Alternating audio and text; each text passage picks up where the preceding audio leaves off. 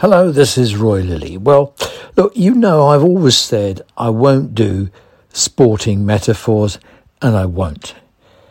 However, may I throw myself at your mercy, allow me some latitude to use a sporting incident as an example. No prior knowledge, no understanding of the rules, nor machinations of technique, nor subtlety required. May I make a passing reference to cricket? Thank you. Test match cricket has to be inhaled, imbibed, marinated. There's no passing acquaintanceship with cricket. It's too complicated to explain. It has to be absorbed. It's an osmosis thing. You either like it or you don't. Cricket, the Marmite of sport. It's also the ultimate team game, the manifestation of living chess, and requires skill, craft and cunning. It needs the physical endurance of Atlas and the brain box of Einstein. It's also the most irritating game. Anyone who watches it is a better batter than the batter at the crease, a better bowler than the bowler running in, a safer pair of hands than the catcher in the slips, and a better judge of out or not out than the umpire. The 5-day test we just lost against the rampaging Indian team of wizards is the point I want to get to. On the last day, a number of decisions had to be made about tactics and techniques. Relax, I won't bother you with the detail. Here's my point. The English captain made some wrong decisions, and in consequence the game was lost. It was a painful and undignified humbling. After the game, the press started the inevitable inquisition. The pundits proclaimed the wrong decisions as obvious and a howler. After the game, when Joe Root, the England captain, was interviewed, no interrogation was needed.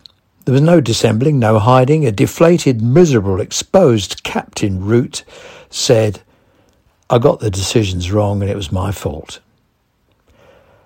I'll leave you to ponder this moment. Think about it. Someone admitting they were wrong. That's why Root is a leader, a captain, and why Test cricket is the greatest game in the world. It involves integrity.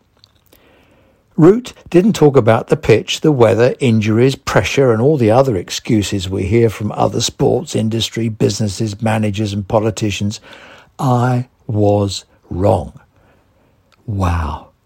Frame the moment. In the best of well-run organisations and the best ordered careers, the best of us get things wrong. And it's a measure of us, the organisations we lead, and our character, how fast we admit it, learn from it, move on and move up. Root has earned our respect in 3 key ways. He's created a vulnerability, declared himself accountable, owned the problem, and that creates an example. So when a team member makes a howler, they can admit it, feel safe and fix it, and that creates trust. Teams with no trust are just groups of people. In the continuing emails I've been getting about the conduct of NHSE comms people during the pandemic, this one stood out. I'll quote, "I've been in the NHS for long enough to know it's horribly top-down. From the start, it was obvious they got the whole approach wrong. There was a huge amount we could have done to help locally, reassuring people, showcasing the work colleagues were doing. In fact, they were asking why we didn't. We were treated like idiots and as if we were part of the problem. Of course, they'll never admit it." The never admit it bit interested me. Now, there is some research that shows refusing to admit or apologise resulted in greater self-esteem than not refusing to apologise. Moreover, apology refusal also resulted in increased feelings of power, control, and value integrity, both of which mediated the effect of refusal on self-esteem. These findings explain why reconciliation after a row can be difficult, getting people to recognise they're wrong even more so, and how people become defensive and entrenched. There's no sign of the press people or our new chief executive likely to turn up and say, really sorry, we handled a lot of this badly, can we start again? They're digging in, entrenched. Joe Root is a unique leader able to develop and grow. Leaders who are always right never are.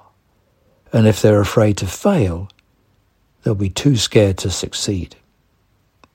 Thanks for listening. I look forward to sharing another few minutes with you soon. Bye-bye now.